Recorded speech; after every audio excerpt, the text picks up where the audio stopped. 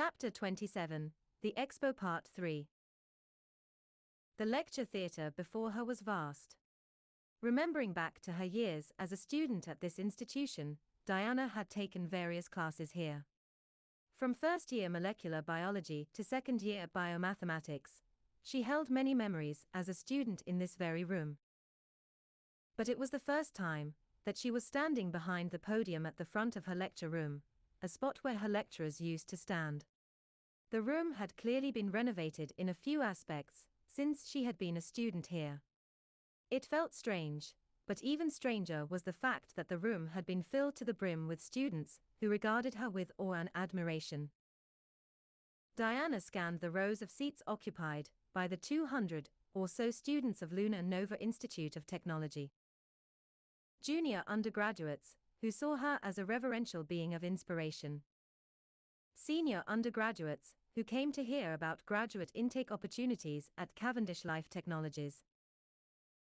Postgraduate students and researchers who had read, cited and marveled at the academic publications of Diana Cavendish.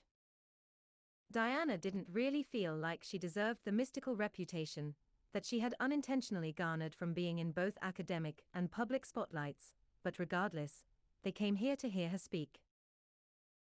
I hope my talk today on the recent trends in biomedical technology research proved to be as exciting and informative as you had hoped. Once again, Cavendish Life is always looking for bright and talented graduates such as yourselves. So don't hesitate to reach out to our campus recruitment team for any questions you may have. Diana turned and nodded towards the familiar lilac-haired academic who sat cross-legged in the front row. And I'd like to thank Professor Merides for generously inviting me to this wonderful opportunity to speak with you all. Truly, I am indebted to her for all the guidance she gave me many years ago, when I sat in the lecture rooms of Lunar Nova just like yourself. Croy smiled as she stood and walked towards the podium. Diana, what did I say about calling me Professor Merides and not Croy? She bantered. Chuckles rang across the room. Thanks for coming here, Diana. I am and will always be very proud to have had such a talented student such as yourself. I'm sure I speak for the room when I say that your talk was very informative and makes me excited for research areas that I don't even work in. A round of applause, everyone. A thundering round of applause took place in the lecture theatre.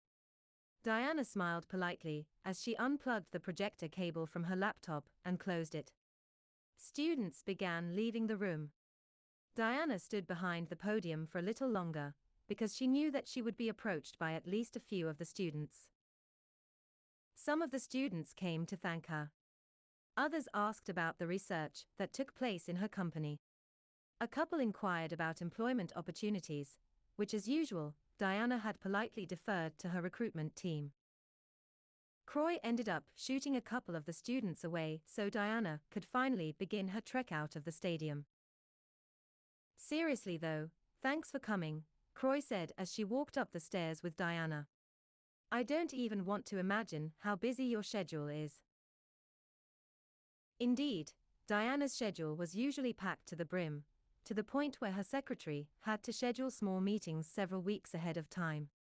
But being the CEO of a large biotechnology company for over 2 years now, Diana had learned how to prioritize, and which meetings to push back with little to no consequence. So when Croy had sent her an email to her company inbox a couple of weeks ago, Diana had made the Lunar Nova seminar a priority, and nearly emptied out an entire day for it. She had also written a reply back to Croy via her personal email, and made sure that her old research supervisor understood that she had the privilege of using that inbox. I consider it a privilege to give a talk to your students, Diana replied. I'm happy to do this again in the future if you like. After they reached the exit of the lecture theatre, they began walking towards the engineering side of the campus. The day was surprisingly sunny, as the previous week had been nothing but grey skies and showers. The campus was brimming with students moving from one class to the next. Diana had missed this. It had been a time in her life that held so many possibilities. I might just take you up on that, Croy remarked nonchalantly. How's being CEO going? The company is moving in the right direction. Real changes are finally happening. But Diana hesitated. Corporate is corporate. Sometimes things feel too slow, well, most of the time. Managing stakeholders is often dreadful. The relationships you make in the business landscape are purely political. Well, if you ever want to come back to research, you know just who to call. Croy winked. Diana chuckled.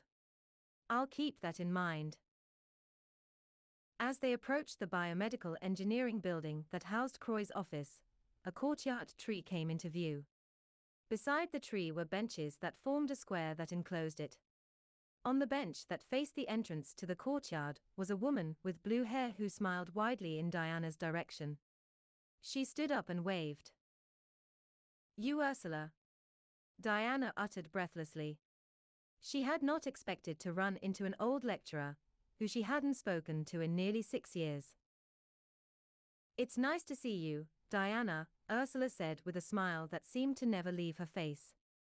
Oh gosh, look at you, she gestured at the light grey suit that Diana wore, all business up.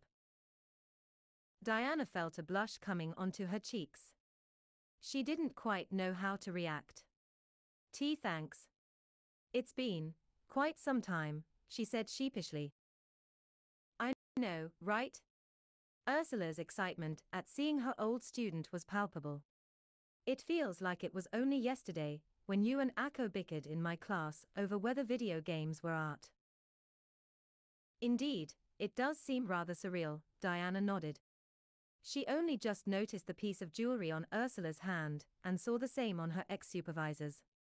Sorry to presume, but are you? Aha, Croy hummed in confirmation. It's been a few years now. Diana smiled softly at her old teachers. That's wonderful. I'm happy for you. Ursula chuckled. We would have invited you, but honestly, we barely even had a ceremony. It was more of a dinner, and we left to go traveling across Asia the day after. The way Croy looked at Ursula, recalling the memories, was not an expression that Diana had ever seen on the woman's face before. It was one of affection and happiness. A beautiful thing. Diana truly felt happy for the both of them. And how have you been, Diana? Ursula asked. I've been. Diana wasn't quite sure how to answer the question, busy. I've been working at my family's company for a little over 2 years now, and things have been well. That's an understatement, Ursula remarked. You've been the CEO. That's incredible. I don't know any CEOs personally, well, I suppose I do now. She giggled. But how have you been, Diana? Have you found what you want out of your life? Diana had no idea what to say. That was a deep question that had even come off a little spiritual. It was a question that challenged Diana, because it dug up an answer that she felt a little confronted by. I don't know. Diana wasn't too sure what she wanted out of her life anymore. Was she even happy? Well, I'm not terribly sad, Diana thought. But that didn't mean that she was happy. And to not be terribly sad was a rather low bar, wasn't it? I'm not really sure, Diana answered. Her tone was rather unsure, one that people never expected from her. I've reached the goals that I had set for myself when I was younger, and every day I work towards revitalizing my family's legacy. But, is that all I want out of my life? I don't know. Diana felt defeated by the question in some way. She could hear the subtle capitulation in her own voice. Ursula nodded and smiled warmly. Good. Keep looking, Diana. Would you like to join us for lunch? Croy offered. I promise we won't make you feel like a third wheel. Upon the mentioning of lunch, Diana suddenly remembered that she had other plans. Plans which she was in danger of being late to due to the impromptu catch-up she had with Ursula and Croy. I would love to, but I've already made other plans for lunch, unfortunately. That's all right, Ursula said. It's so good seeing you again, Diana. If you're ever around, let's have a proper catch-up. Of course, Diana smiled. As Diana began walking away from the couple, Ursula spoke. Oh, I almost forgot. I'm helping out with an indie game expo that's taking place today and tomorrow.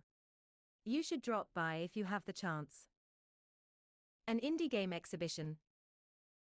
How long had it been since Diana had last visited one?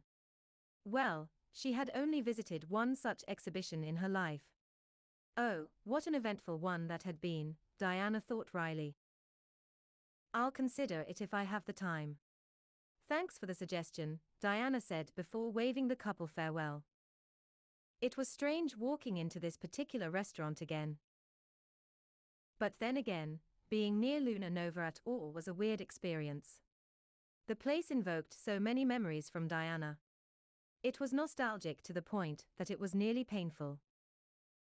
Memories of her younger self, and the mindset that she had back then. Memories of her time with her friends. With Akko. After all, it was she who had introduced Diana to this particular Thai restaurant. Two familiar faces at a table near the back waved enthusiastically at Diana. Then came the screeching. Diana. Their voices were in unison, producing a strange choir, if a choir produced painful sonic blasts that interrupted the meals of every patron in the restaurant. Diana was slightly uncomfortable with the over-the-top greeting, but she smiled sheepishly regardless.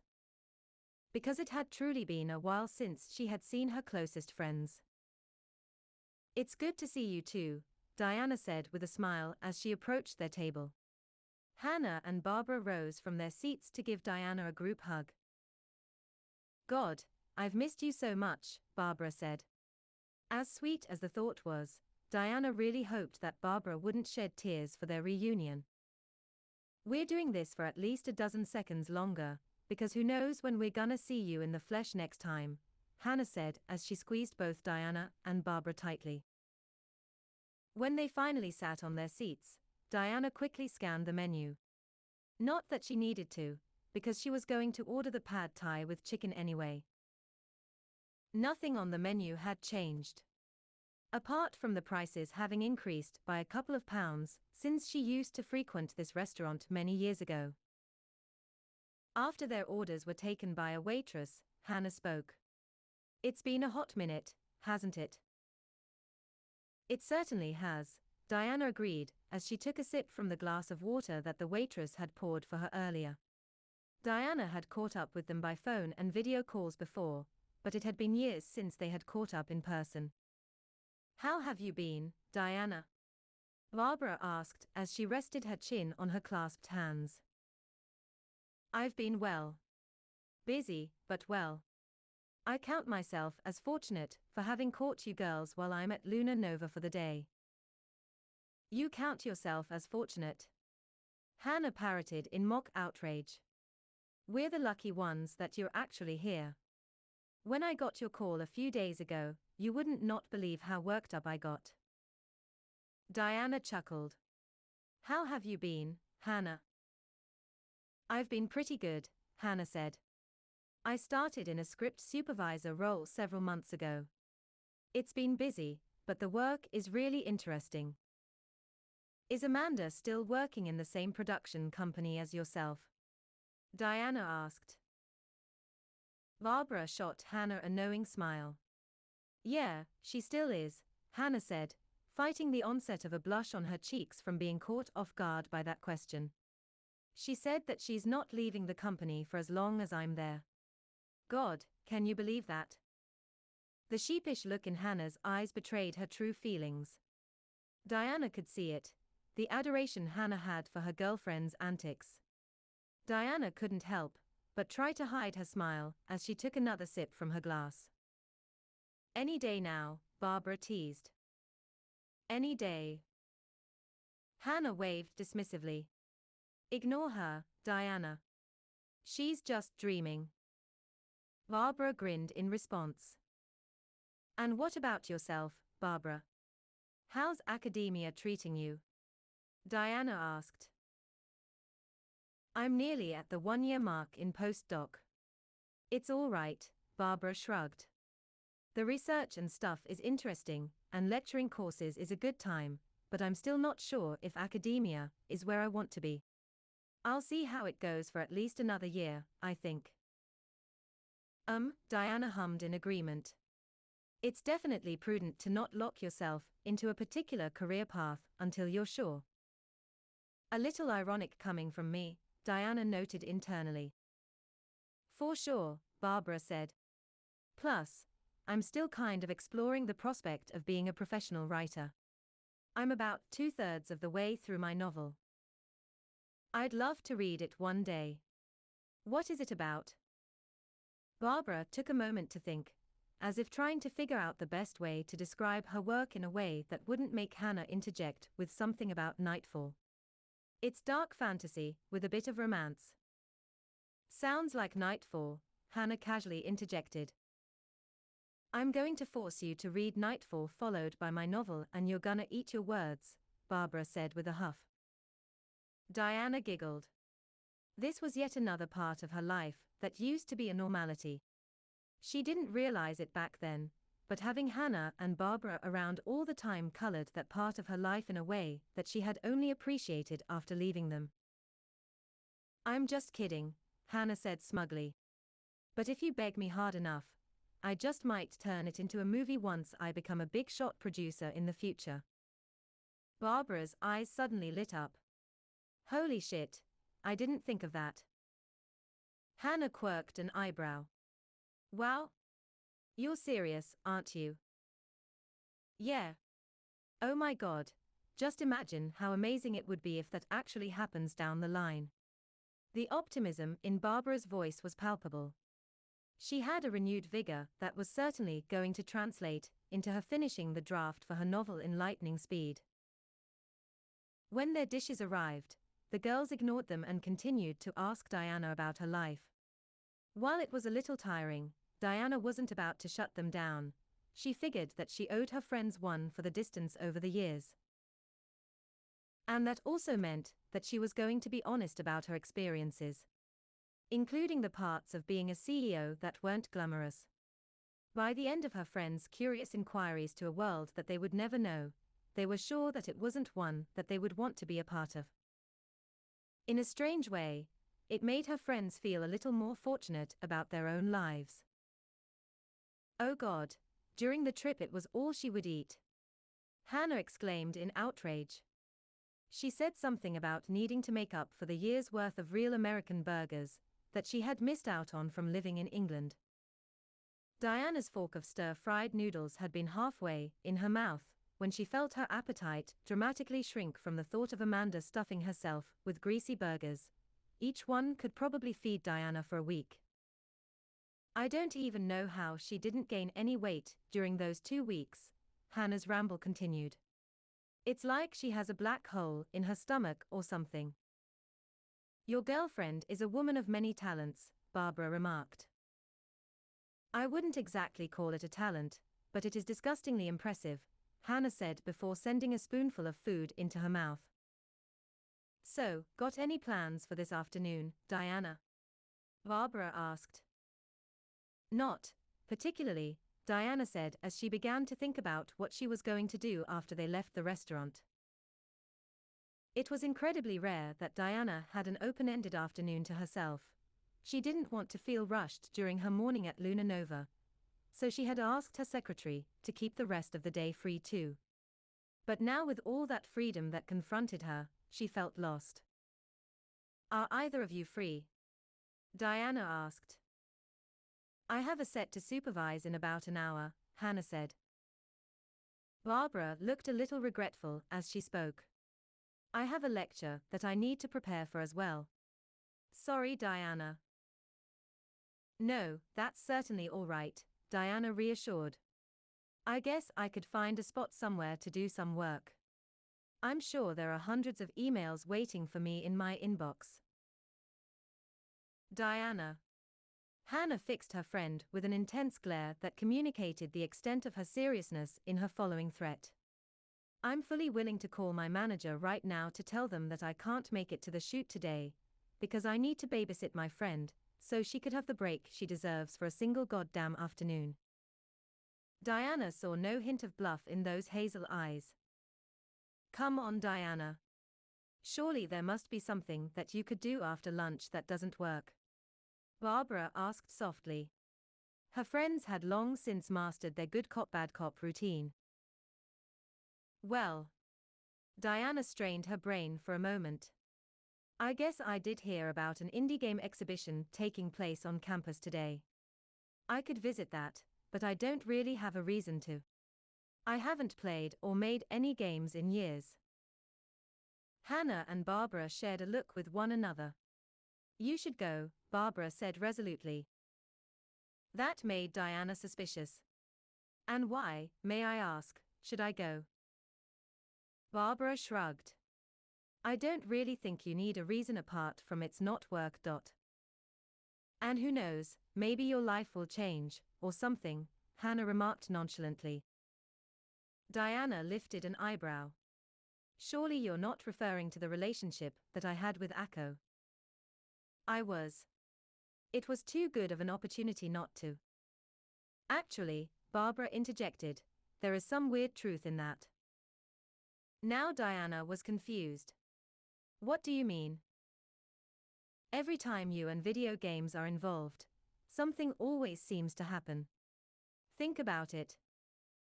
Diana was thinking about it. I don't understand. All right then, Barbara shrugged as she looked like she couldn't care less about the odd conversation that they just had. That annoyed Diana. Yes. Okay, Hannah said. Diana crossed her arms. Fine, she said with a finality that surprised even herself. I'll go to this indie game exhibition, if for no other reason than to disprove your silly proposition. Hannah and Barbara wore the biggest shit-eating grins that Diana had ever seen. She regretted her decision already. Diana approached the grand hall for the first time in a very long time. When she had been there last time, she had met a fiery Japanese girl, who bickered with her over something as silly as their opinions about each other's video games. So much had happened in between those two times that she had visited this hall. It was almost as if by entering it, she would validate the passage of time that seemed so unreal to her. It had been over 6 years since she had met Akko on that fateful day. Yet to Diana's mind, it could have been only a week, given how much detail she could recall of their meeting. Diana realized that she had been standing in front of the entrance, getting in the way of people entering and exiting the hall while she had been lost in a world of her own, a powerful nostalgia that triggered memory after memory, emotion after emotion. She shook her head before promptly entering. The hall was lively with people. It wasn't that it was packed to the brim, but rather a lot of things were happening. People were playing video games that indie developers showcased. Friendly conversations and discussions were taking place. The reverberation that the sandstone hall was conducive to had magnified the lively atmosphere. It was very similar to the last time that Diana had been here. There were minor changes, of course, such as the fact that the desks and chairs looked newer, there were more posters. Did the indie game scene grow larger since I had last participated? And so forth. But for the most part, the essential characteristics that captured the idea of an indie game exhibition were all there, just like they had been last time. Perhaps the biggest difference was that Diana wasn't showcasing this time. And that neither was Akko. Wait. How could Diana be so sure that Akko wasn't in the hall at that moment? How could I not have considered this possibility? Diana thought as she began to feel her mind race.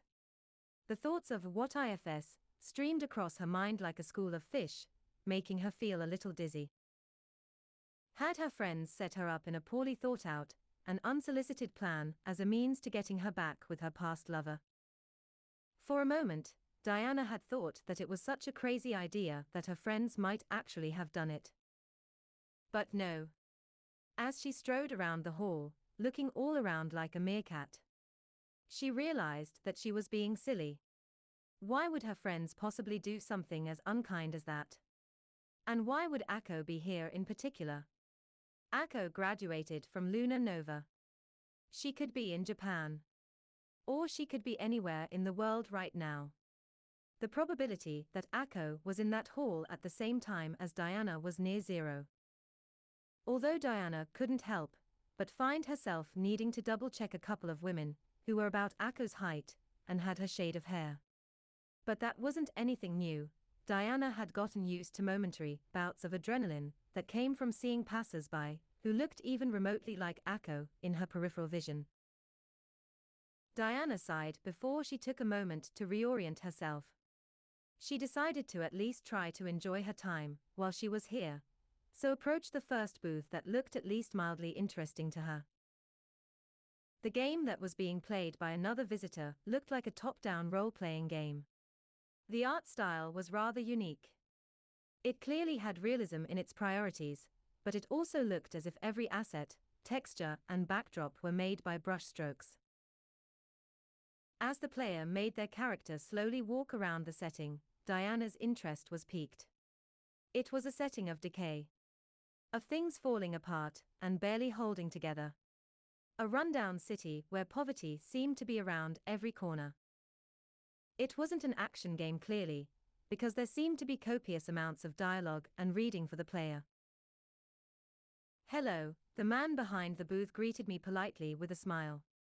"I see you've been watching my game for a few minutes now. I'd let you experience it yourself, but I only have machine, and our friend here," he gestured to the visitor, who had been absorbed in reading the never-ending dialogue on the screen, "seems rather interested in the murder mystery." "Oh, I wasn't aware that was the premise," Diana remarked. "Well, now you are," he said. "Long story short, you basically play as an alcoholic and depressed cop trying to solve a murder mystery set in the political backdrop of a failed revolution." Diana hummed. "I'll admit that that's a rather effective way of describing your game. I feel intrigued." "Oh, and there's another element to it too," the man said as he leaned closer, as if he was letting Diana in on a sacred revelation. "It's also about heartbreak.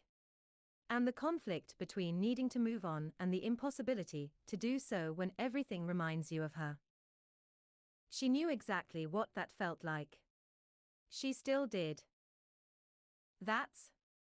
Diana wasn't sure how to respond. "A lot." The man chuckled as he leaned back. "Yeah, it is a lot. It's heavy, but it felt right.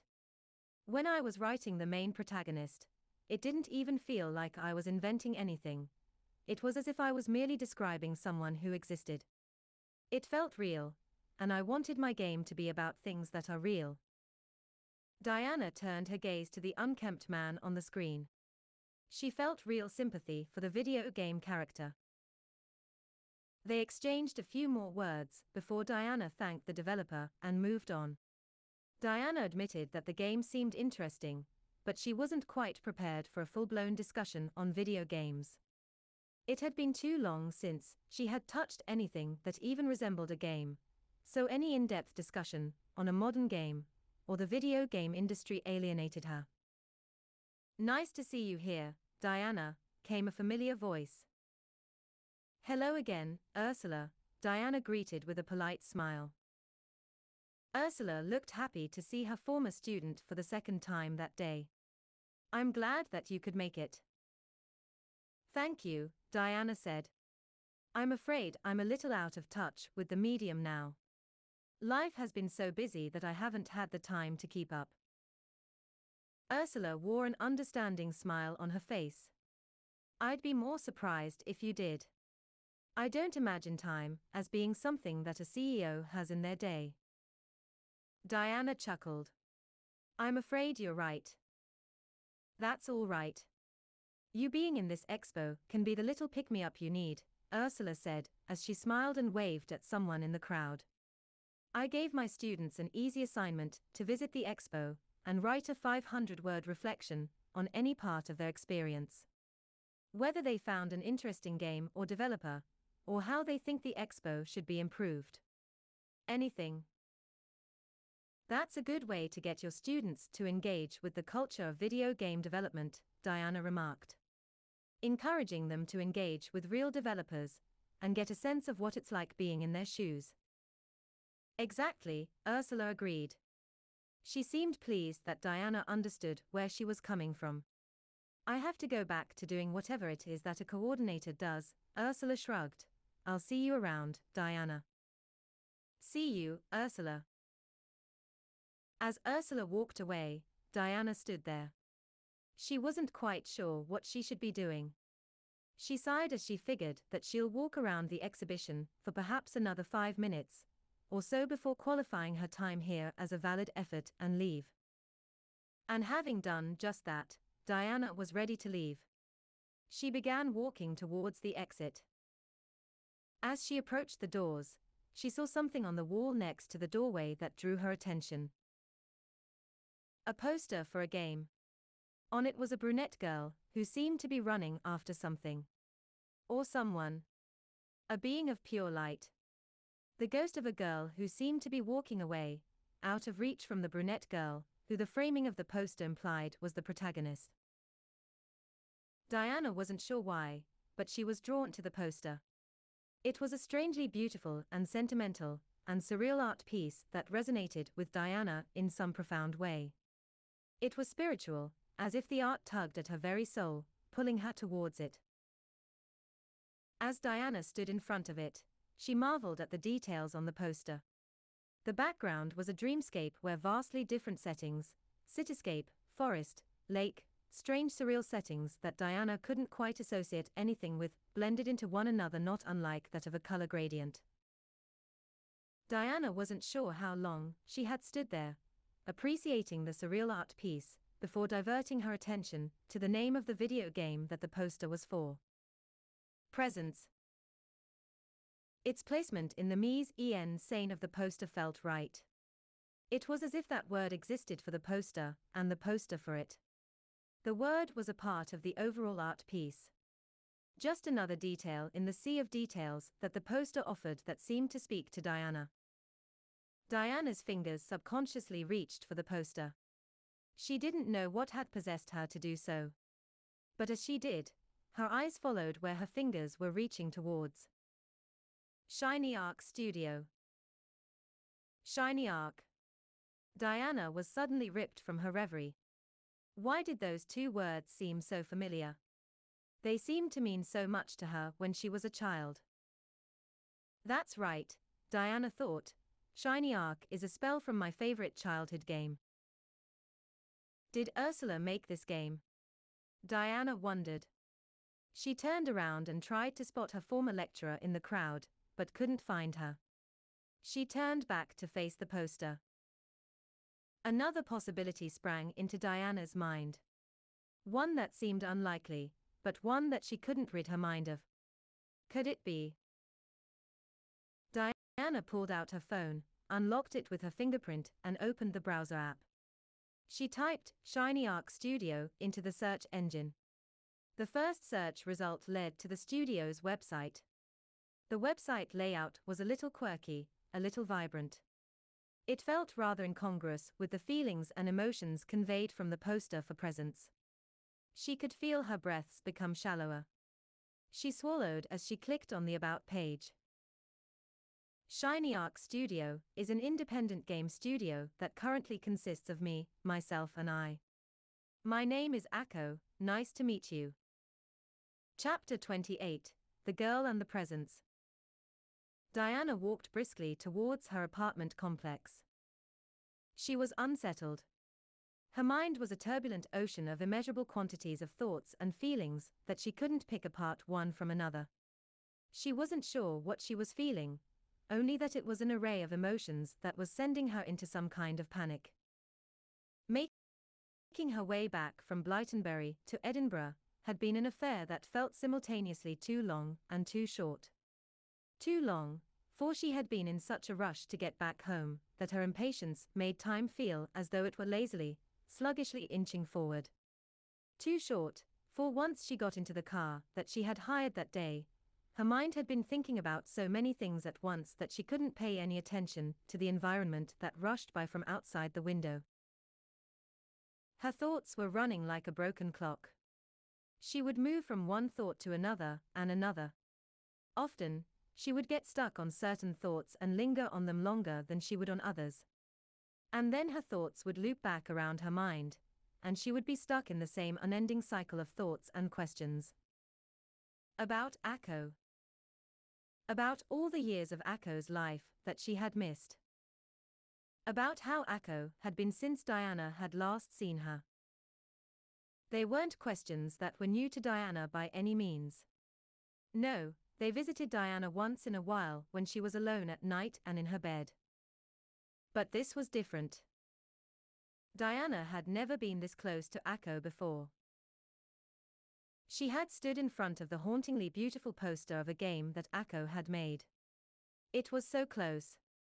Diana's fingers had been only millimeters from touching it. She had nearly touched something that Akko made, even if Akko had made it indirectly.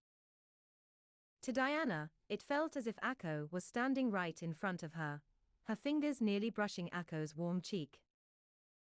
The realization that the poster of the game that had captivated her was something Akko had sent Diana's world crashing down. Had Diana not white-knuckled her phone, she might have dropped it during the moment of revelation.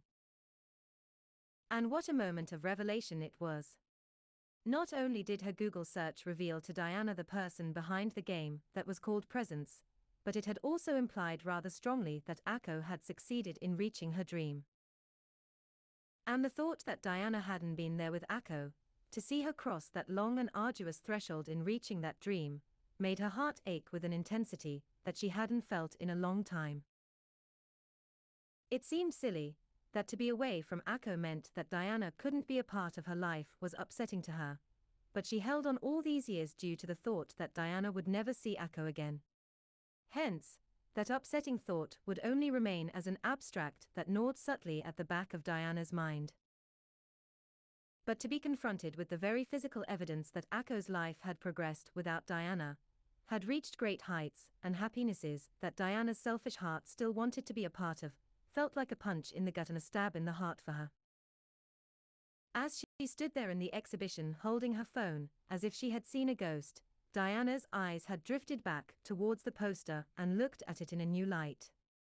The art was still beautiful to Diana, perhaps even more, now knowing that it came from a girl who could never truly leave her heart. But in this new light of familiarity, that beauty hurts. It was as if it emitted a bright and burning light that scorched her. Diana could no longer stand there in the exhibition. She had to leave. But as she approached her apartment door, her mind was still trapped in that exhibition hall, standing before the artful evidence that had affected her so much. Diana absent-mindedly dug out her apartment key from her shoulder bag and let herself in. After leaving her bag at its usual spot underneath the tea table, she headed for her room to change into something more fitting for having ended her day, even if she had ended her day much earlier than she had expected and didn't do any of the work-related things that she had planned. But when Diana walked into her room, she didn't change her clothes. She didn't do anything. She stared out of the window that overlooked the quieter part of the suburb for a moment. Despite the natural pleasantness of the sight of gently swaying trees, it brought no peace to Diana's mind. She tore her eyes away from the distance and back into the walls of her room. Into her mind. Overcome by a necessity to match her restless mind, Diana began pacing around in her room. She couldn't stop thinking about Akko. I wonder how she. The poster for her game was so beautiful. Has her. Is she still in? Does Hannah and Barbara know much about? Would she respond if I? Does she hate me? Does she have a? Is she happy? Why do I feel like I've made a? Why is this affecting me so? Why is this? My head is so loud I can't. I can't. All of a sudden, Diana broke from her pacing and frantically reached for her bed and lurched at her pillow and screamed into it. She screamed until her lungs were starved of oxygen, and even then, she willed her body not to draw any breath. Not that she could anyway, as she suffocated herself with her pillow. After what seemed like nearly a minute drifting in the pitch-black darkness with no air, her survival instincts kicked in, and she pulled the pillow away from her face and took in desperate breaths of air. She felt lightheaded. The feeling was compounded when she opened her eyes. She was almost overwhelmed by the light, but she persisted and the fuzziness in her vision gradually subsided. That had been a catharsis that Diana needed. The light-headed sensation was a welcome relief against the deafening volume of her mind a minute ago. Diana took in the silence for a moment before wiping the tears at the corners of her eyes. Diana didn't know how to describe the experience. Did she just have a panic attack? That had been a terrifying experience, to feel overwhelmed by her own mind with heavy emotions that were tearing her apart from all sides. Yet, in the silence as Diana recovered physically and emotionally, there was only a single, surprising thought. But despite it all, why do I finally feel like I'm alive? Like I haven't been for so long. With the momentary quiet in her mind, Diana changed out of the clothes she had been wearing that day and into something more comfortable. Black sweatpants and a light grey crewneck. She then headed for her bathroom. Diana caught a glimpse of herself in the mirror. She looked tired. Exhausted. Her eyes looked slightly red, yet she didn't recall crying. Her hair was also messier than usual, undoubtedly due to the copious amounts of brushing that she had subconsciously done with her hands all afternoon. She sighed. She figured that some warm tea might help, or at the very least, the act of preparing tea was a familiar ritual that might help ease a little of the mental and physical tensions that she had. As Diana settled into the motions of making herself some tea, she couldn't help but gaze out of the kitchen window in between the actions that she had practiced thousands of times in her life. The window overlooked a small parking lot that was surrounded by modest apartments. From one of the cars emerged a mother and her young, energetic daughter, who seemed to be singing to herself. It sounded like a commercial jingle to Diana's ears. Diana's soft eyes followed as the girl and her mother disappeared around a corner. And then, despite the few cars that rested there, the parking lot was empty. Diana felt as empty as the parking lot she gazed at, because there were things that she desperately wanted, needed, but couldn't have. Like knowing what Akko had been up to all these years. How Akko had been all these years. The inspiration that had driven Akko to produce something that looked as painfully beautiful as presents. But those were things that Diana would likely never be privy to. And that very thought gnawed away at her and made her want to pick up her teapot and. The boiler's switch flicked off with a tactile click, signaling that it had accomplished its task. Diana calmly poured the boiling water until it filled up about half of the teapot. As the tea bag seeped, Diana carried the tray to her tea table. She wasn't going to add any milk. She needed the untarnished bitter flavor to ground her. A sensory stimulus that she hoped would pull her out of her thoughts, even if just a little. Diana sat on the couch in an uncomfortably rigid posture. Her back was slouched as she rested her head on her palms and her elbows on her legs. She simply wasn't relaxed enough to be sitting more comfortably. She watched the steam rise from her teacup with some impatience, as though it was some life-saving elixir that she desperately needed to drown herself in. Diana sighed. Why am I so worked up? She asked herself out loud. She wasn't usually one to talk to herself like this, which in turn only made the question more relevant. She needed to be a little more honest with herself. Because over the last few hours the endless cycles that her mind had been stuck in did her no favors. The cycles were like feedback loops that amplified the noises in her mind each time. And so with that, Diana started pondering. Her fingers stroked her chin, as though she were a philosopher. Am I unsettled because I'm lonely and I've met with a shadow of my former love? Diana asked the nothingness. She cringed a little. Hearing her own voice vocalizing her thoughts made her feel ridiculous. The silence that followed her voice felt rather awkward. It egged Diana on. Or perhaps is it because I miss Akko, and the familiarity and closeness that I used to share with her? Diana asked her to simmer tea.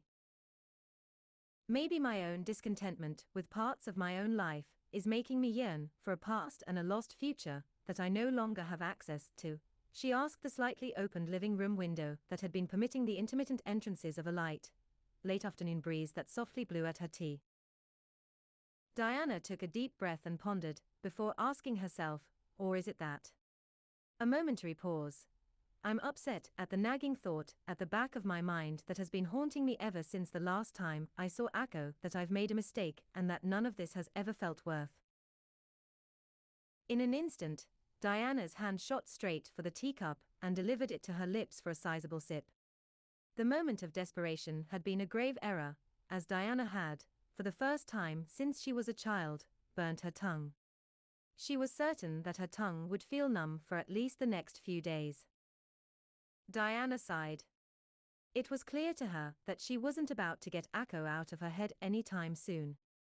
Of course, she was used to thoughts of Akko spontaneously entering her mind during the day and, more frequently, the night, but it had been years since she had been utterly consumed by thoughts and feelings regarding Akko.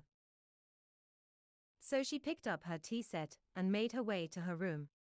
She set the tray on the desk to the left of her personal laptop, which she promptly switched on. Diana made herself comfortable on her desk chair and opened up her internet browser. With much anticipation and jitteriness, she typed in presence and clicked search. Presence. PRZNS. Noun. The state or fact of existing, occurring, or being present. My presence in the flat made her happy.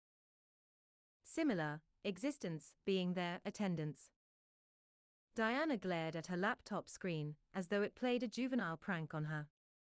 She supposed that the ill-conceived attempt at utilizing Google was deserving of the anticlimax. She deleted her search bar and tried again, with Presence ShinyArc Studio. The first search result led her to the page on ShinyArc, Akko's website, that seemed to serve as the official page for the game. Diana's breath was stolen from her once again, as the artwork on the poster that she saw earlier that day greeted her on the website. Her eyes couldn't help but to admire it. A moment later, Diana scrolled down. While recovering from the loss of a loved one, a girl sees a spirit that resembles the person they grieve for. In trying to reach the spirit, she undergoes an epic journey that takes her through beautiful and fantastical places. Presence is an emotional and thrilling journey following the perseverance of a young girl, as she dives into a magical world that is as wondrous as it is dangerous. Experience the adventure as you visit mystical locations and solve otherworldly puzzles in order to find what you're looking for. As the third game from the independent developer ShinyArc Studio, Presence is a beautiful platformer that breaks away from their previous light-hearted entries to deliver an unforgettable emotional experience through a fun and thrilling adventure. The third game? Diana pondered.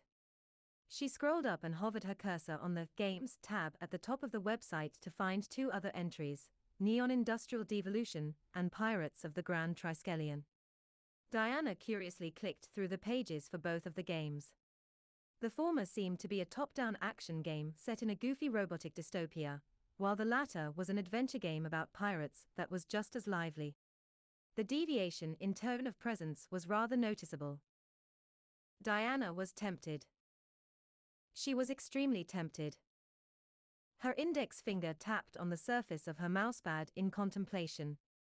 There was a trailer for Presence on its official page, but Diana thought twice about watching it.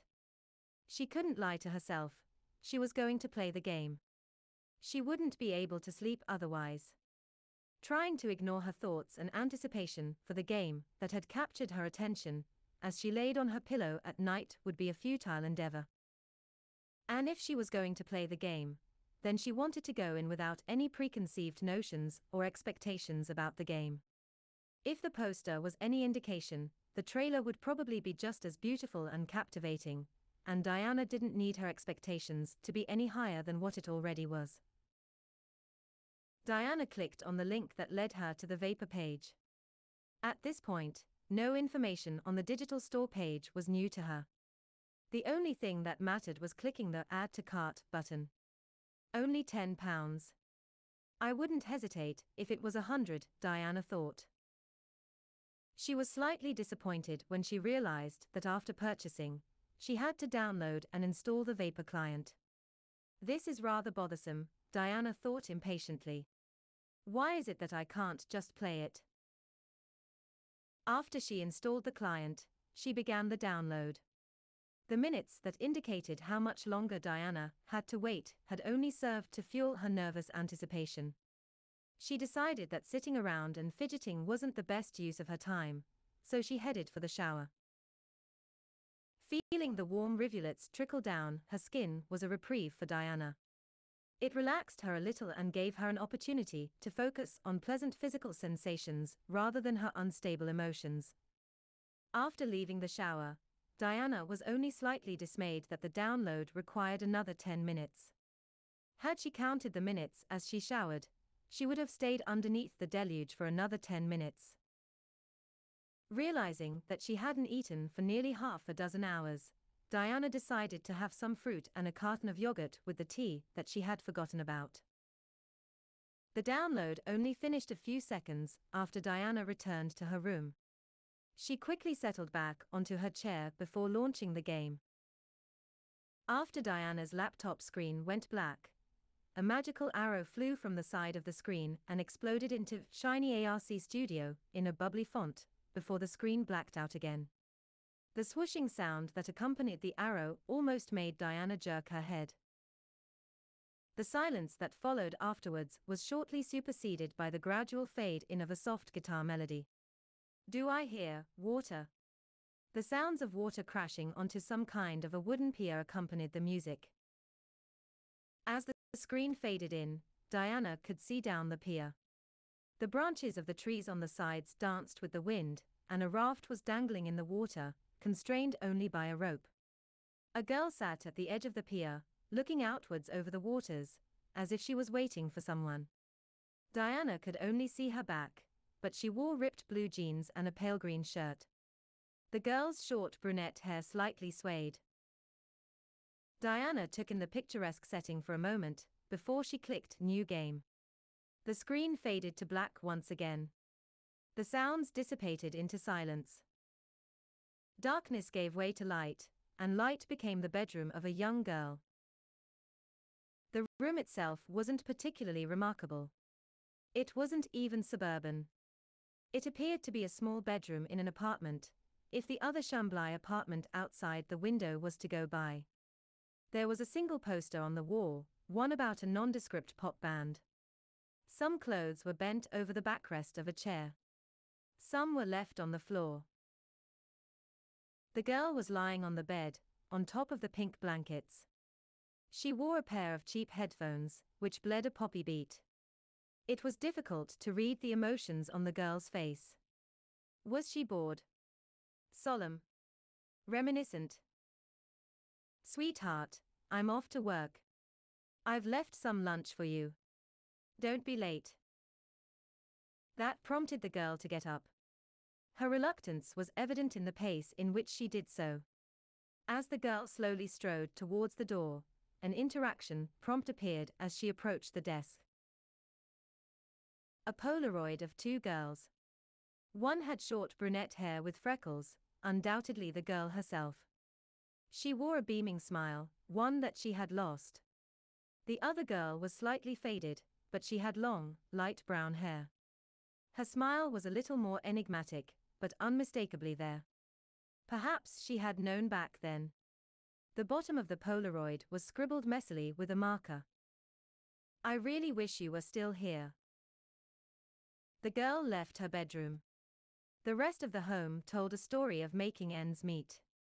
It was in the half-broken tools held together by tape, and the couple of folding chairs that surrounded a small, plastic table that sufficed as a makeshift dining table. On top of it was a brown paper bag left for her. She took it and placed it in her tiny carry bag. Upon exiting the apartment, the girl saw that the elevator still hadn't been repaired, so she took the fire stairs down a few floors to reach the front door to the complex. The street outside was unkempt. There were cracks on the roads and empty cans on the pavement. But to the girl, this was life. So unfazed by the details of her familiar surroundings, she continued walking in the direction of her school with her headphones on. On the way, she passed by a sleeping homeless man and dropped a penny or two into his pouch.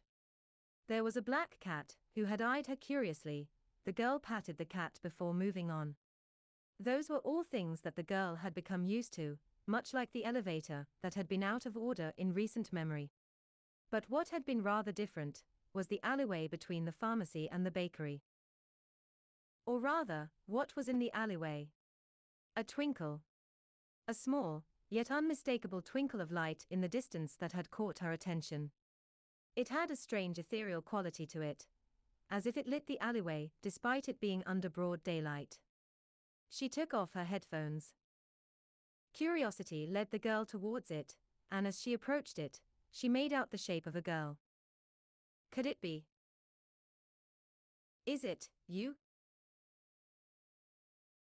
The presence was made of pure light. The girl could make out the shape of the presence. The almost unnoticeable outlines of a person who she once knew.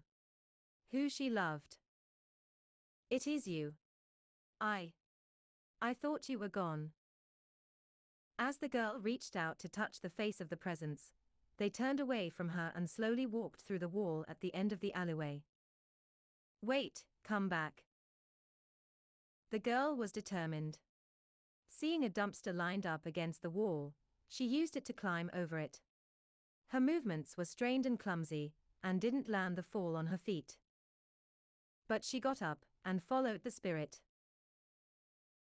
No matter how fast she ran, the presence seemed to be out of her reach. It never left her behind, however. As the girl navigated the complex concrete jungle, from figuring out how to get past locked doors to working up the courage to leap from window to window, rooftop to rooftop, the presence never left her behind. Eventually, the concrete in her surroundings began to give way to green, as she moved further out from the city. It had been a struggle. The girl had eaten the lunch that had been prepared for her long ago, but the journey had been arduous and challenging, and she needed sustenance.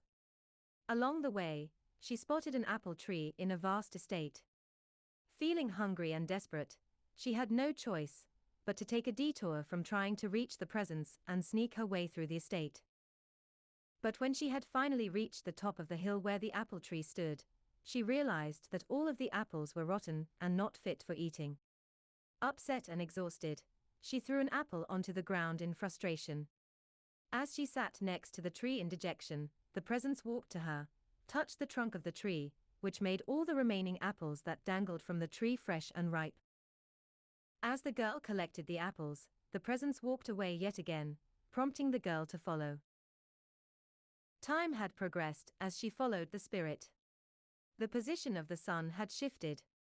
The sunset basked the natural reserve in a golden glow, and witnessing it from the piers of a lake was breathtaking.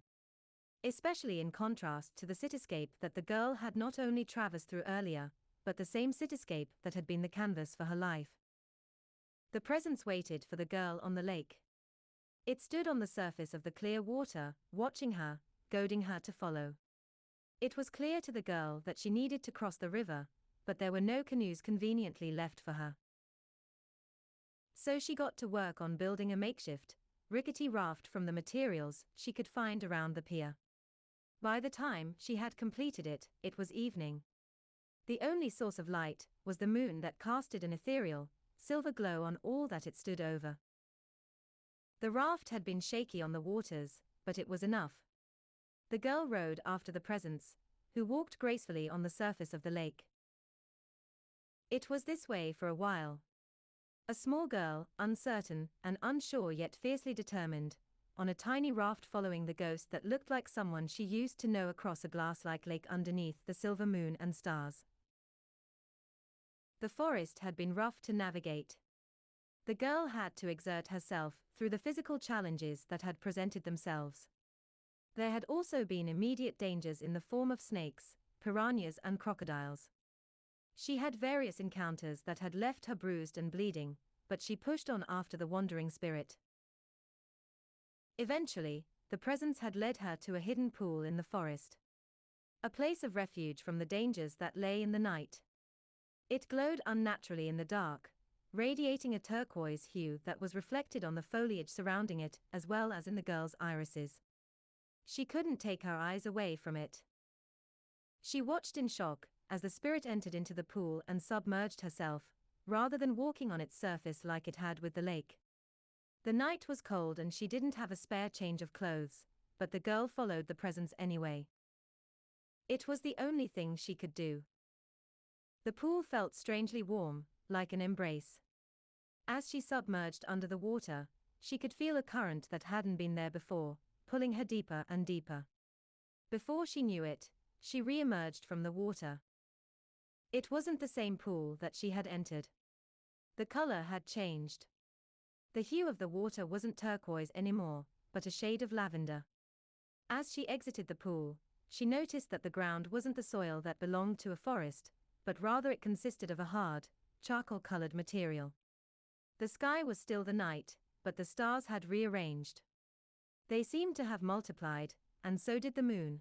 There were 3 moon-like orbs in the sky, each of varying sizes and colors. It was an otherworldly beauty. Yet the presence walked onwards. And so did she. The worlds the girl had trekked were indescribable. They couldn't exist. They didn't make any sense. Yet they were sublime. Physics either didn't exist, or was inconsistent as the girl traveled. Things could exist without being tethered to gravity.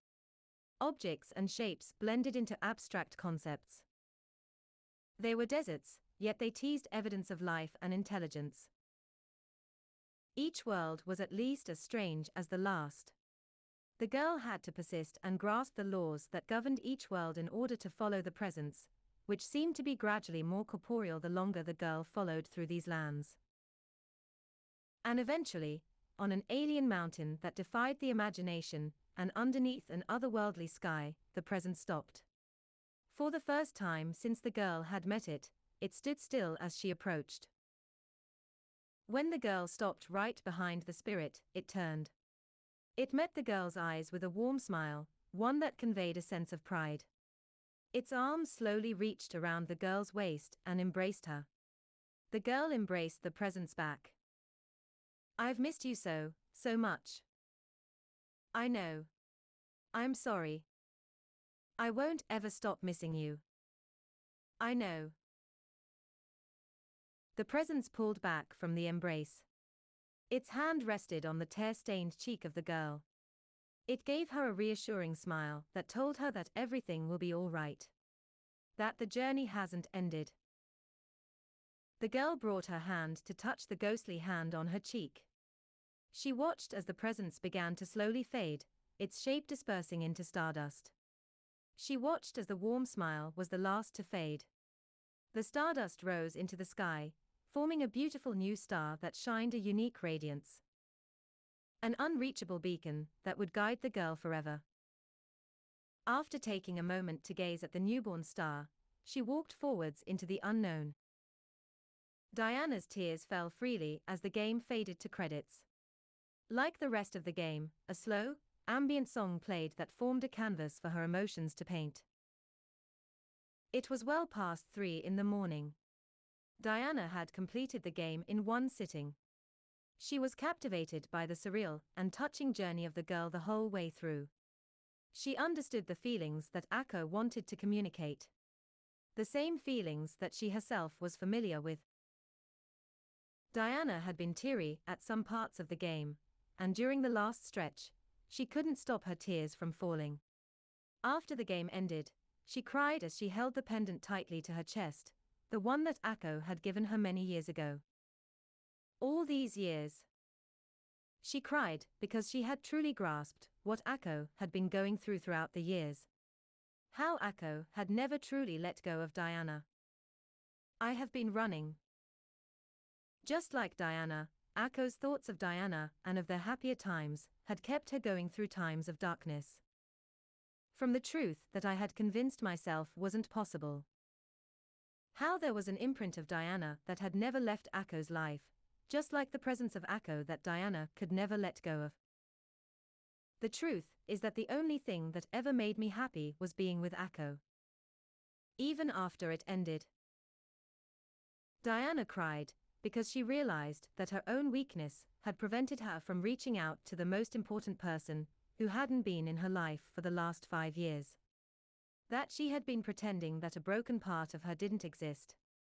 That her world was empty without Akko, someone that she had hurt at least as deeply as she had hurt herself.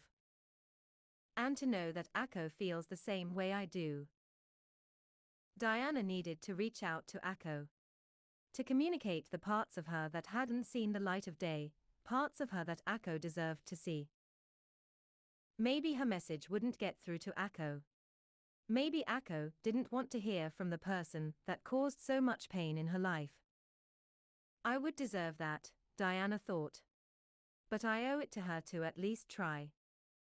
Chapter 29, Oasis Part 2. Go Akko! Lotta cheered. It was a duel between two wills. To settle a long-standing conflict between two sides. A fight to the death. Akko's thumb just barely evaded Amanda's thumb, slamming onto their interlocked hands. Aha! Akko violently pressed her thumb on top of Amanda's in an opportunistic counterattack. Contact was made, but Amanda had expected the move and managed to slide out just in time. Akko grunted in frustration. Slippery, aren't you? Susie remarked while taking a sip from her beer. Amanda smirked. Well, you know us Americans. We love oil. Constance gasped. Amanda never had the chance to finish her joke. Because the latter half of the sentence was replaced by a high-pitched, Amanda-like yelp as Akko striked, without mercy, and thumb-slammed Amanda's digit with the force of 1,000 rising suns. 1 second passed. Amanda's thumb wiggled helplessly underneath Akko's as she huffed. 2 seconds passed. The beast caught under Akko's straining appendage raged harder. She couldn't hold on for much longer. 3 seconds passed, and Amanda's hand slacked. It was like the energy in her arm had drained. That was Akko's signal to let go. Impressive, Akko, Jasminka said with a smile that held a hint of pride. Perhaps she had witnessed Akko losing too many times to Amanda in these games. Well, Amanda raised her half-finished glass of Irish ale. Bottoms up. She tipped the glass over to her mouth. Her friends watched the dark liquid disappear in a matter of seconds. Wow! You really haven't lost it over the years, Akko exclaimed in genuine admiration. Amanda slammed the glass back down onto the table. Some heads in their vicinity turned. Of course not, Amanda said as she brushed her vibrant hair back, as if she still held the self-mythologized status of being the hottest shit on campus. At another table, a girl, likely a Luna Nova student, quickly glanced at her. Amanda gave her a wink, which prompted her to quickly turn back to her friends. It's too bad that she hasn't lost her shameless confidence, either, Susie said nonchalantly. Shame. How do you spell that? Amanda jested. Akko had noticed the girl from the other table checking her friend out. I've always wondered, she spoke curiously. Does Hannah mind that you kind of flirt with girls every now and then? Amanda shrugged. Probably. But she doesn't really mind. She knows I'm loyal. Or in other words, whipped, Susie with a snicker, before making a whiplash gesture with her hand. Lotta smiled. I think it's cute. I'm so happy that you and Hannah are doing so well. Thanks hun, Amanda said, before leaning into Akko. So, what do YA say I wingwoman for you, eh? She indicated with her eyes. The girl who had been checking Amanda out went to go get a drink at the bar. Suddenly, Akko turned red. What? Amanda, no. Amanda abruptly stood and strode over to the bar with a flaunting casualness. Akko facepalmed as she felt the full force of the shame from Amanda's actions that her friend, for some pathological reason, perhaps, couldn't. Constance scribbled on her notebook, she's so dumb. I'm sorry on her behalf, Jasminka offered with sympathy. Susie, on the other hand, cackles with glee. She was very much enjoying the cringe comedy. Akko took a gulp from her glass of cider and nearly choked. God, I wish I got something more bitter. She watched anxiously as Amanda seemed to be mingling with the girl as she ordered her drink. When Amanda pointed in Akko's general direction, Akko tried to duck under the table. There was a loud bang, and an ow, from Akko as she hit her head. Oh my gosh Akko, are you alright? Lotta asked with concern. Akko chuckled. Yeah. Gosh I'm so clumsy, ouch, she hissed at the pain. Jasminka took a closer look at Akko's head. It's not bleeding, so that's good. You'll be fine in a bit. Lotta didn't look convinced. But it's turning a little blue. In the motherland, Jasminka proclaimed with stern pride, we do not tend to such wounds with anything more than a handful of the snow we walk on. Lotta didn't try to object, while Susie had an expression on her face towards Jasminka that would be best described as respect. Ouch, Amanda said as she walked back with a fresh glass of beer in hand. It looked darker than the last. You all right? Yeah. Wish I had a handful of snow with me, though. Amanda raised an eyebrow before she dismissed any inquiries she might have had. Anyway, Akko, this is Sarah. She's doing a master's in, The red-haired girl giggled. Architecture. Architecture, Amanda parroted with a smile. Wow. So Sarah, this is the Akko I was telling you about. She makes cool-ass games and is an all-round sweetie. Akko's cheeks could have been mistaken for tomatoes, surely. Hi. Sarah waved shyly. Hey. I saw your accident just then, so I got a little something for that. It was then that Akko noticed that Sarah was holding two glasses. One that held light beer, or is that cider? And another that looked like gin and tonic. The girl held the latter out for Akko. Wow. Thanks a lot, Akko said sheepishly. Sarah smiled. No problem. So, this is actually my last round with my friends here, but do you want to hang out sometime? Oh God, this is going to be so awkward, Akko thought dreadfully. Damn you, Amanda. Hey, I really appreciate it. You're really cool, Akko said. But I am, not looking for, you know. She scratched the back of her head. She had no idea how to finish the sentence.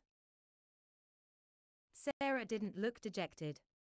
She chuckled. That's all right. Maybe your friend here had too many drinks, she said as she patted Amanda lightly on the shoulder.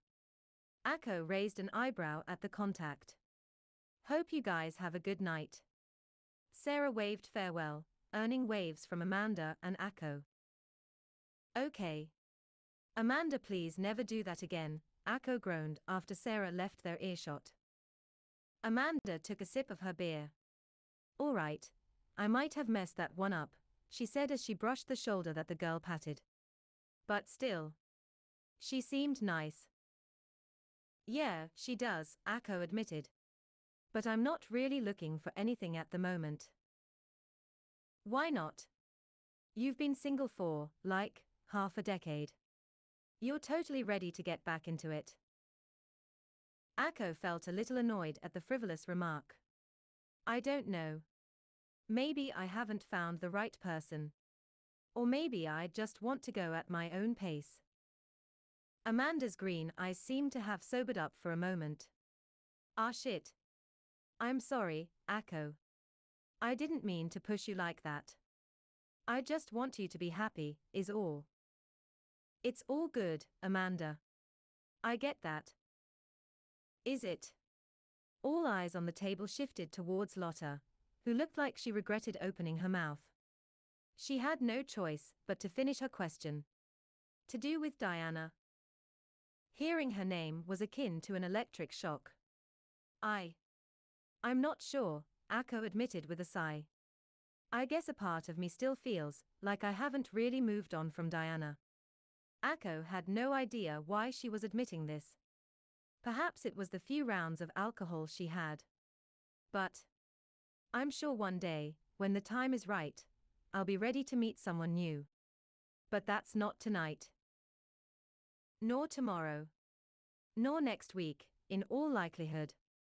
Akko wasn't sure whether it should be concerning that she didn't mind that fact. I'm not unhappy, Akko thought. But I feel like there has been something missing. Ever since that night 6 years ago. Well, Amanda put an arm around Akko's shoulder. I think that's perfectly fine. Huh? Akko was rather confused. Didn't Amanda try to hook me up with some chick a second ago? I mean, just look at you. You're doing fine. Constance wrote in her notebook, your games.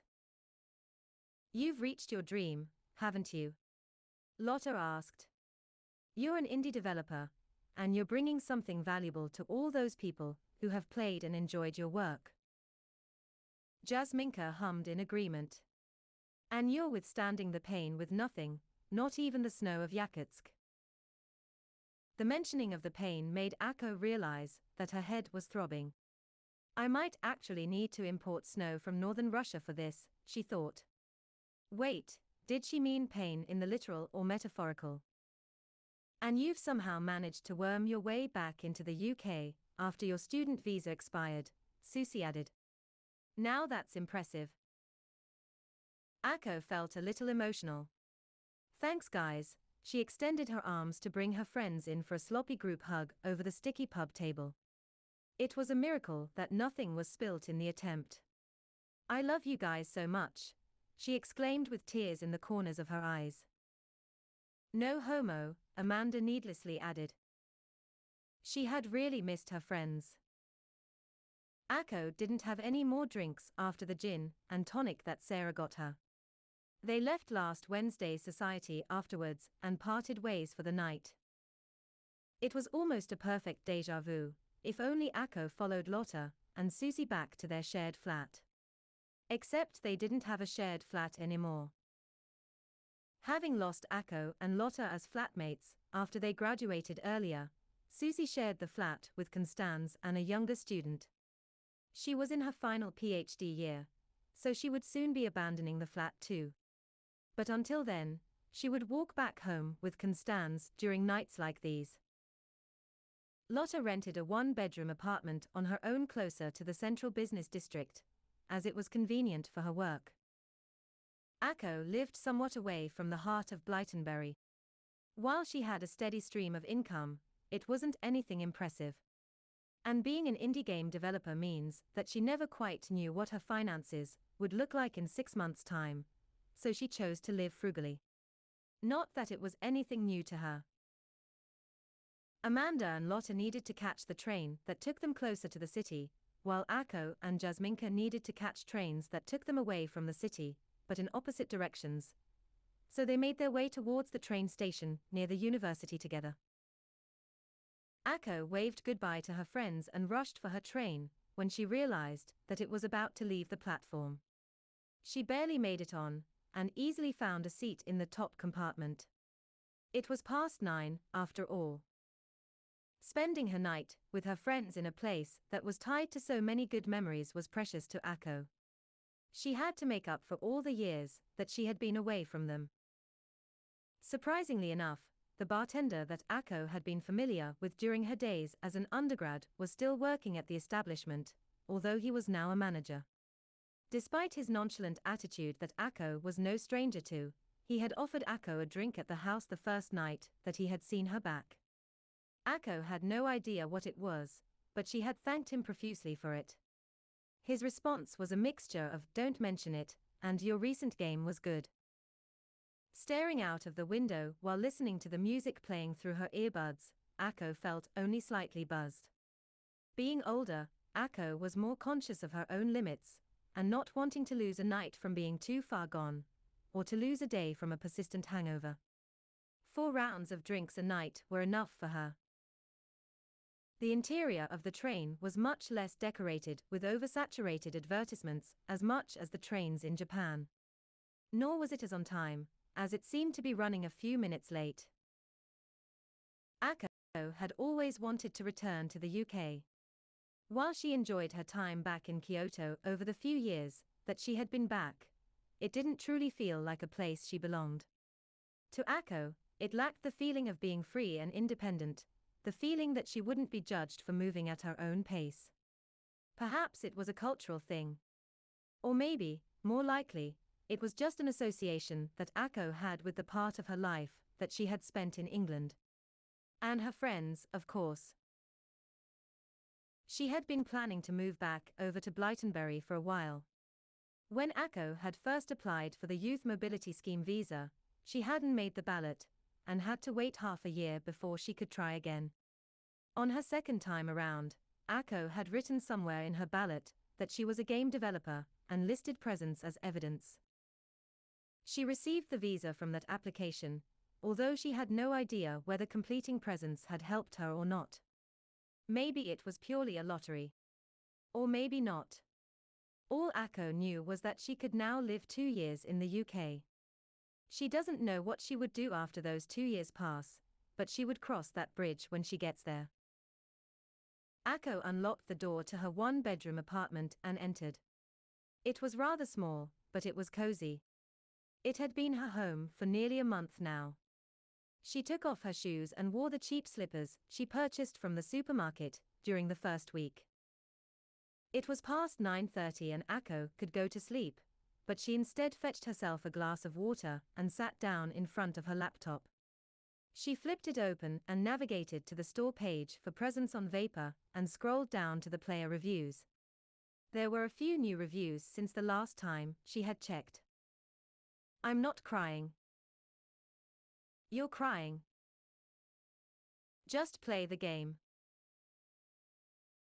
Akko giggled. A short and sweet review left by Send Noodles that brought her a moment of mirth. "Overall the game is excellent. The art is beautiful, and the soundtrack is amazing. It probably made me a better person, but goddamn, it left me emotionally raw." The art had been an aspect of the game that Akko really strained to get right. She had to unlearn her usual style of asset creation and pick up new techniques, just to capture the ideas in her head. The soundtrack and sound design, however, Akko had very little to do with. She had commissioned Lotta for the task, who had been so ecstatic that she had offered to do it for free, but Akko had refused to not properly compensate Lotta for her labor. Lotta was beside herself when Akko had explained the game's concept and themes. The level of emotional maturity and vulnerability in the game wasn't something that Lotta had expected Akko to produce, but apparently the concept spoke so much to Lotta that she vowed, with tears in her eyes, to do the game justice. A decent game with a mature massage. The controls and physics can be a bit frustrating at times, lol, but it's worth a playthrough. That was a review with a piece of constructive criticism. That the mechanical and technical aspects of the game could have been better. Akko was thankful to this reviewer, as she would keep the feedback in mind for future projects. Overall, her game had been received rather well. More than well, actually. Akko felt overwhelmed and surreal. She struggled to wrap her head around the fact that in such a short time, there were more people who purchased presents than her previous games combined. The gameplay had praises for being unique, with the physics-bending aspects of the latter parts of the game. But more importantly, a lot of players felt the story and the emotional themes that Akko had been going for.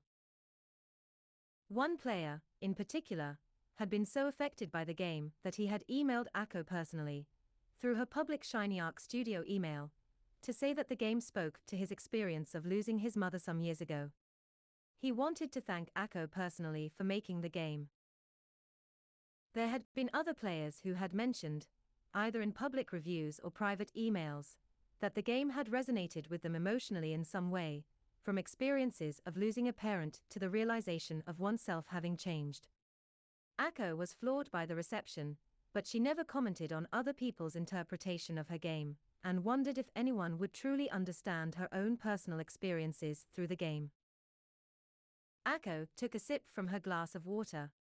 It was always strange how water tasted so pleasant after drinking alcohol. She opened her personal email inbox from her browser.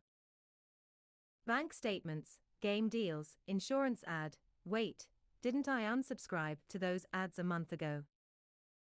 Akko scrolled to the bottom of the email, found the unsubscribe link and clicked on it. We're sorry to see you go. That had been in big letters, but at the bottom of the page, in microscopic font, had a little box with "tick this to unsubscribe."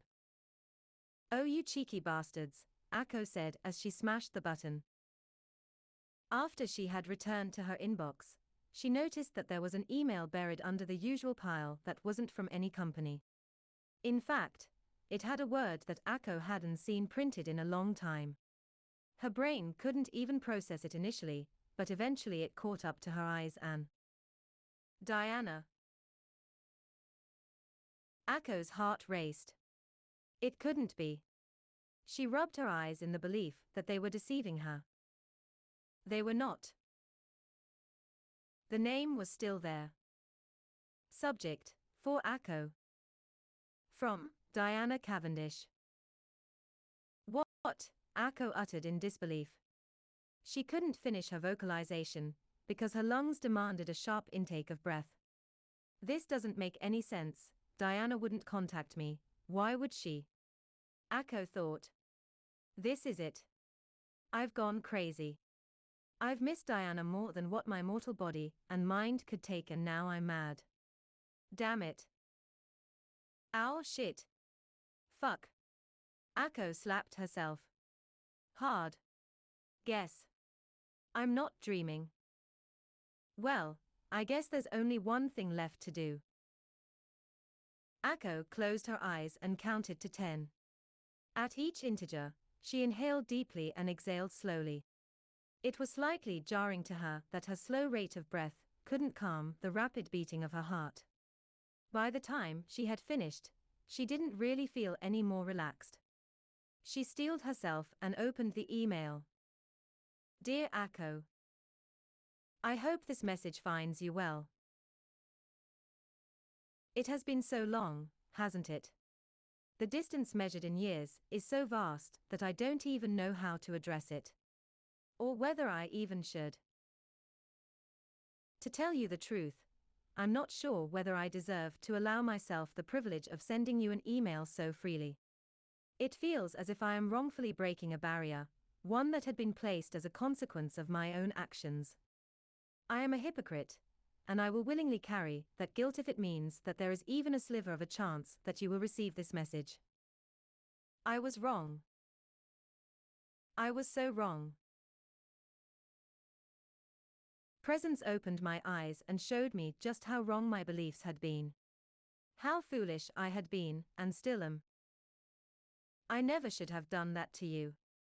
I never should have let you walk out of the door that day. I never should have let things get to that point in the first place. I am awful. And I have never deserved you, Akko. If I didn't do those things, then maybe you wouldn't have had to experience all the pain and hurt that you've endured over the years. And maybe I wouldn't have had to, either. Maybe, like I had hoped, you could have been happy instead. Maybe I could have been, too. God. I thought I had run out of tears the night I experienced presence. But as I write this email, for the nth time, I guess I haven't. If you've made it this far, then I cannot express my infinite gratitude for your generosity for reading my words. Frankly, I don't deserve it. But, if you permit me, I would like to selfishly ask for a little more of your time. It would be the last thing I ever ask of you.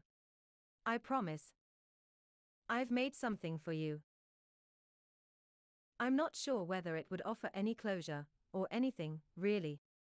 But presence means so much to me, and so I felt a need to at the very least offer something of my own in return.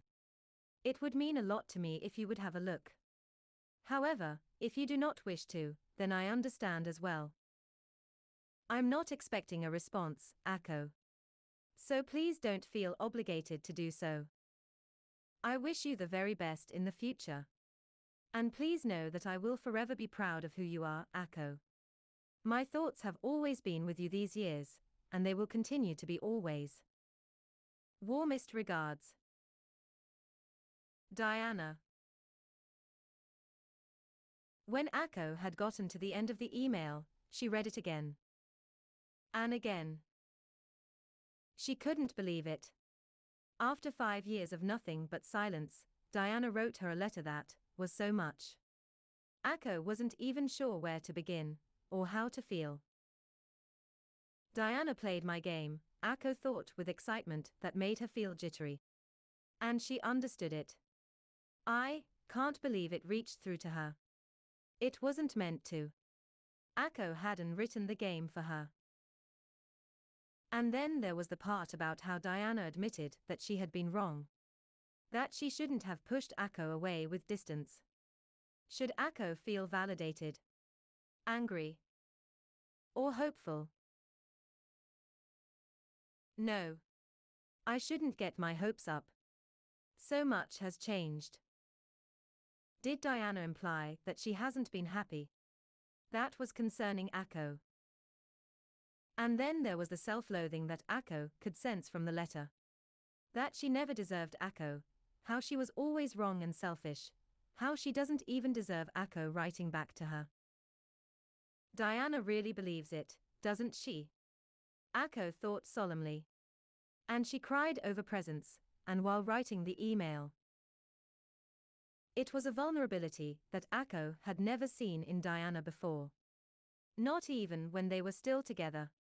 Akko had always been peripherally aware that Diana was a little fragile on the inside, contrary to how well composed of a person she was on the outside, a facade for the world, and to convince herself as well. But to admit it to this degree, to lay her truest, most delicate thoughts and feelings are like that. Well, Diana's changed, Akko realized. At least a little. But then again, I've probably changed, too. Reading and ruminating through Diana's words had brought Akko some feelings of closure. Akko felt rather grateful that Diana had reached out and communicated the deepest parts of herself. But I'm not sure where to go from here. Do I respond back to Diana? Do I? Akko's brain suddenly halted. Wait a minute, did Diana make me another game? She scrolled back through the email, and noticed that the sentence, "I've made something for you," was a hyperlink. Akko froze. A moment passed. Then another. Then. Akko had decided to go to bed instead. It had been getting a little late, and one huge emotional shock in the form of a letter from a long-lost lover was enough. A second emotional shock in the form of an artsy video game made for her from that said individual in the same night would likely be sufficient to send Akko into cardiac arrest. Not that falling asleep was easy. Akko had spent at least a couple of hours on her bed in the dark thinking about Diana and her email over and over again. It had felt like she was going crazy, but eventually, Akko's mind had become too exhausted to isolate individual thoughts and passed out. When Akko had woken up, It was nearly 10 in the morning. She got up, took a shower and brushed her teeth. In the middle of making cereal, she suddenly remembered that Diana made a game for her, and had split the contents of her bowl. Ah shit. Yeah, so Hannah wants to visit Hawaii, Amanda said as she threw the frisbee to Constance, who had to jump to catch it. But I kinda wanna visit Japan for once. Constance threw the frisbee back at Amanda. I think it'd be hella lit if you came with us too, Amanda said before throwing the frisbee in Akko's general direction. Like, you could totally show us the coolest places, Anne. There was a resonant bonk sound, the sound of a plastic disc striking a hard, round surface at the perpendicular angle. A yelp from Akko followed. Amanda rushed over. Oh God, Akko, are you okay? Why yeah, just gimme a sec, Akko said as she gently rubbed at her wound. What happened? Amanda asked. I swear I wasn't trying this time. Nah, it wasn't your fault, Akko reassured her friend.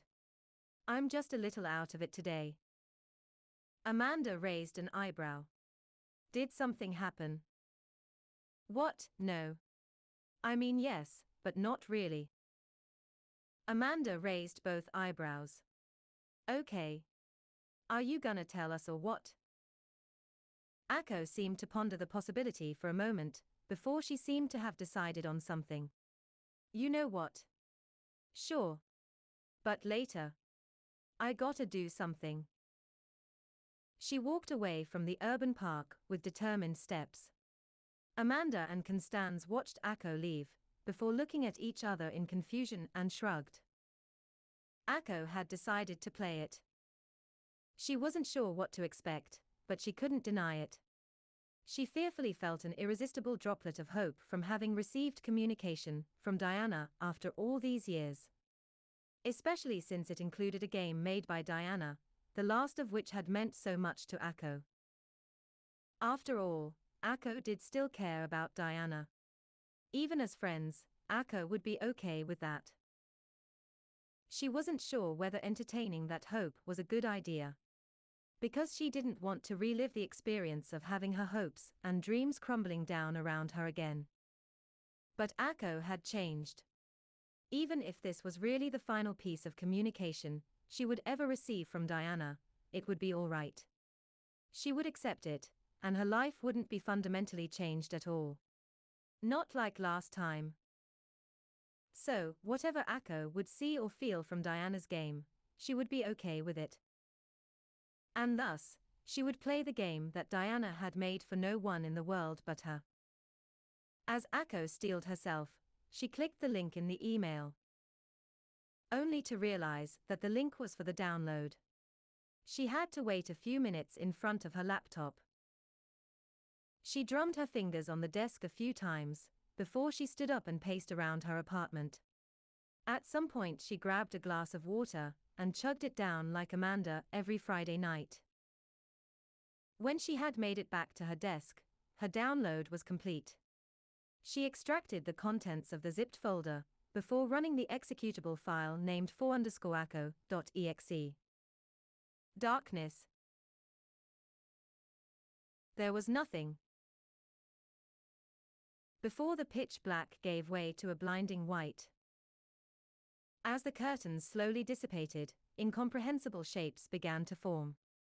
Their outlines and hues gradually came into focus. Into familiarity. Akko stood in shallow waters. Before her was a clear body of water. An expanse of crystal. It was too large to be a pool. Too small to be a lake. Akko knew where she was.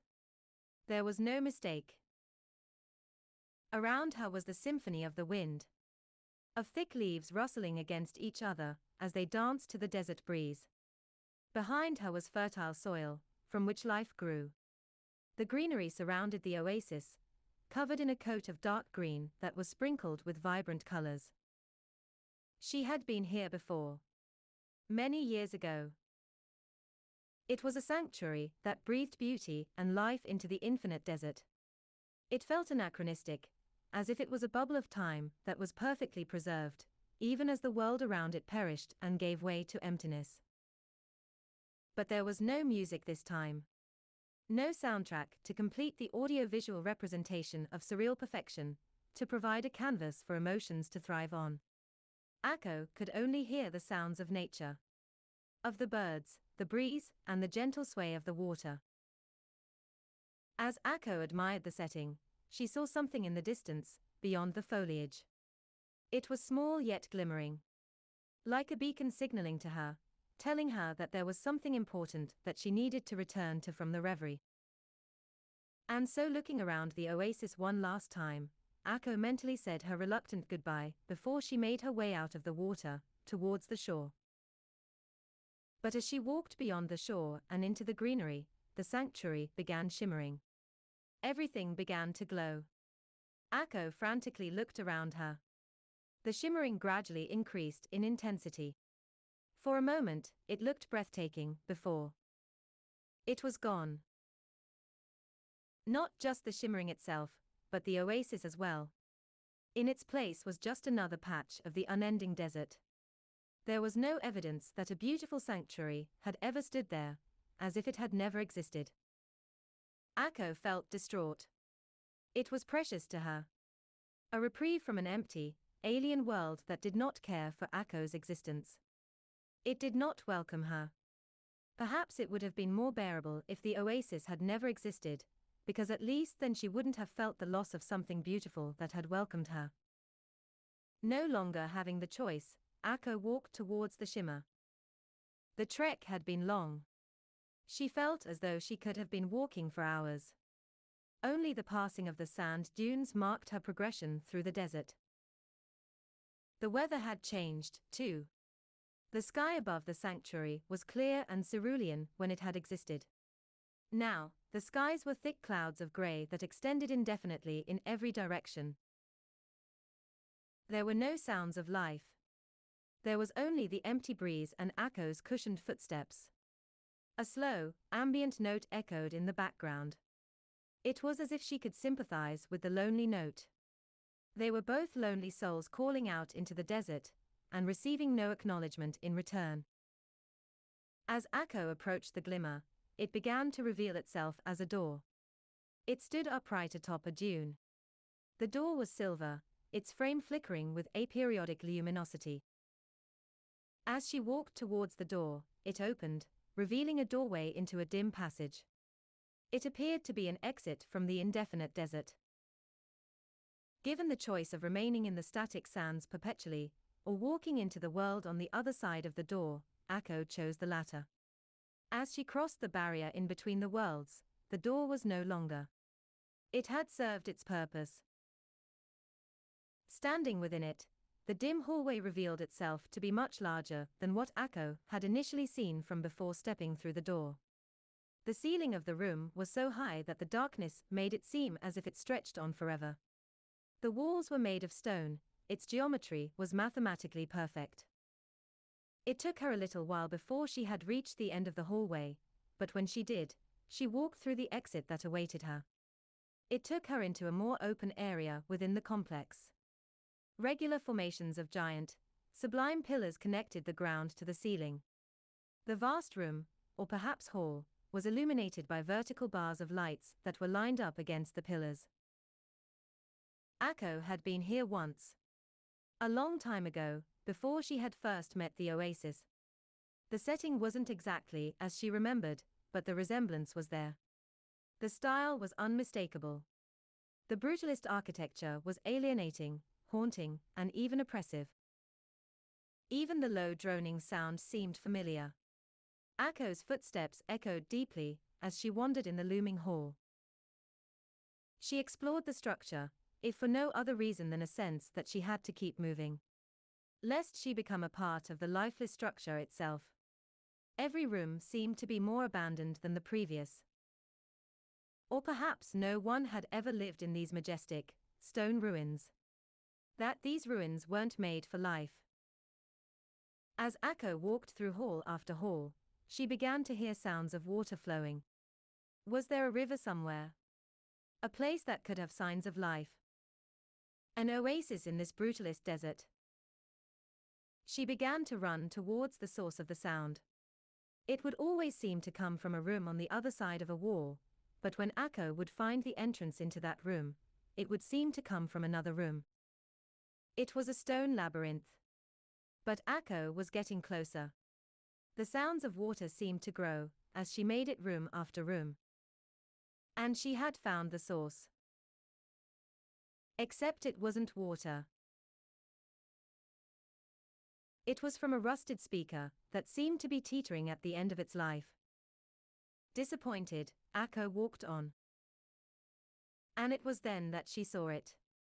From behind iron bars that separated Akko from the outside, she saw what appeared to be the oasis, surrounded by desert, under a wild, fearsome thunderstorm.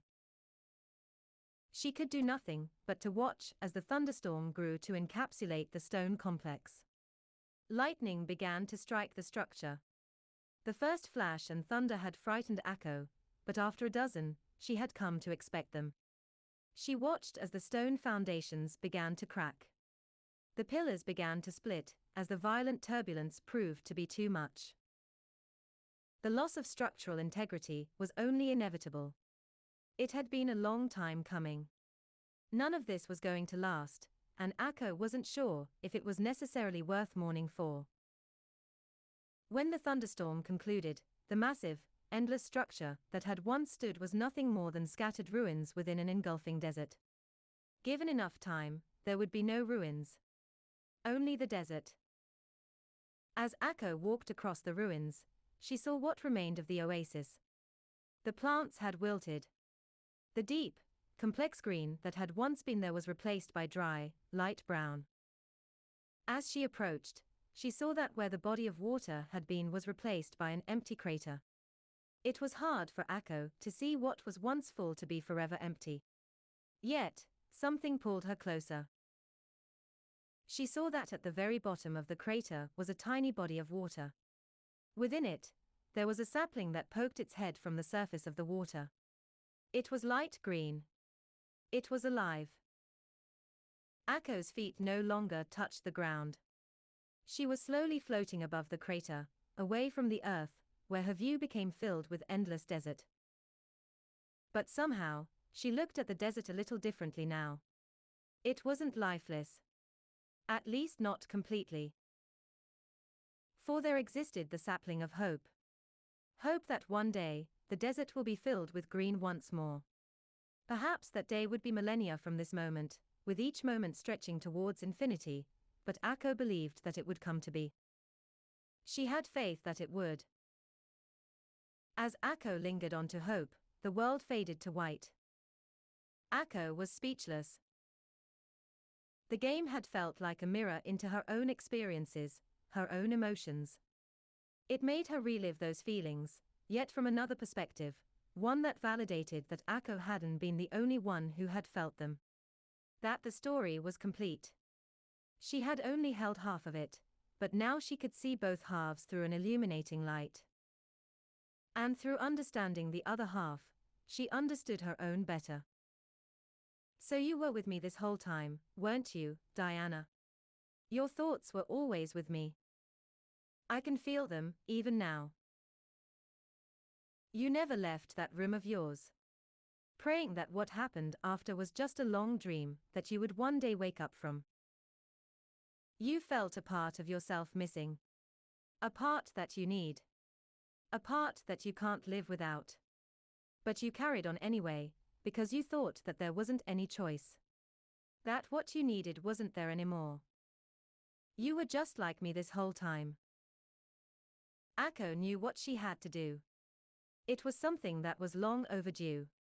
She could feel it in every fiber of her being, as if fate itself was pulling her towards an earth-shattering inevitability, one that was as consequential to her world as the death and birth of the sun itself. She was determined to contact Diana.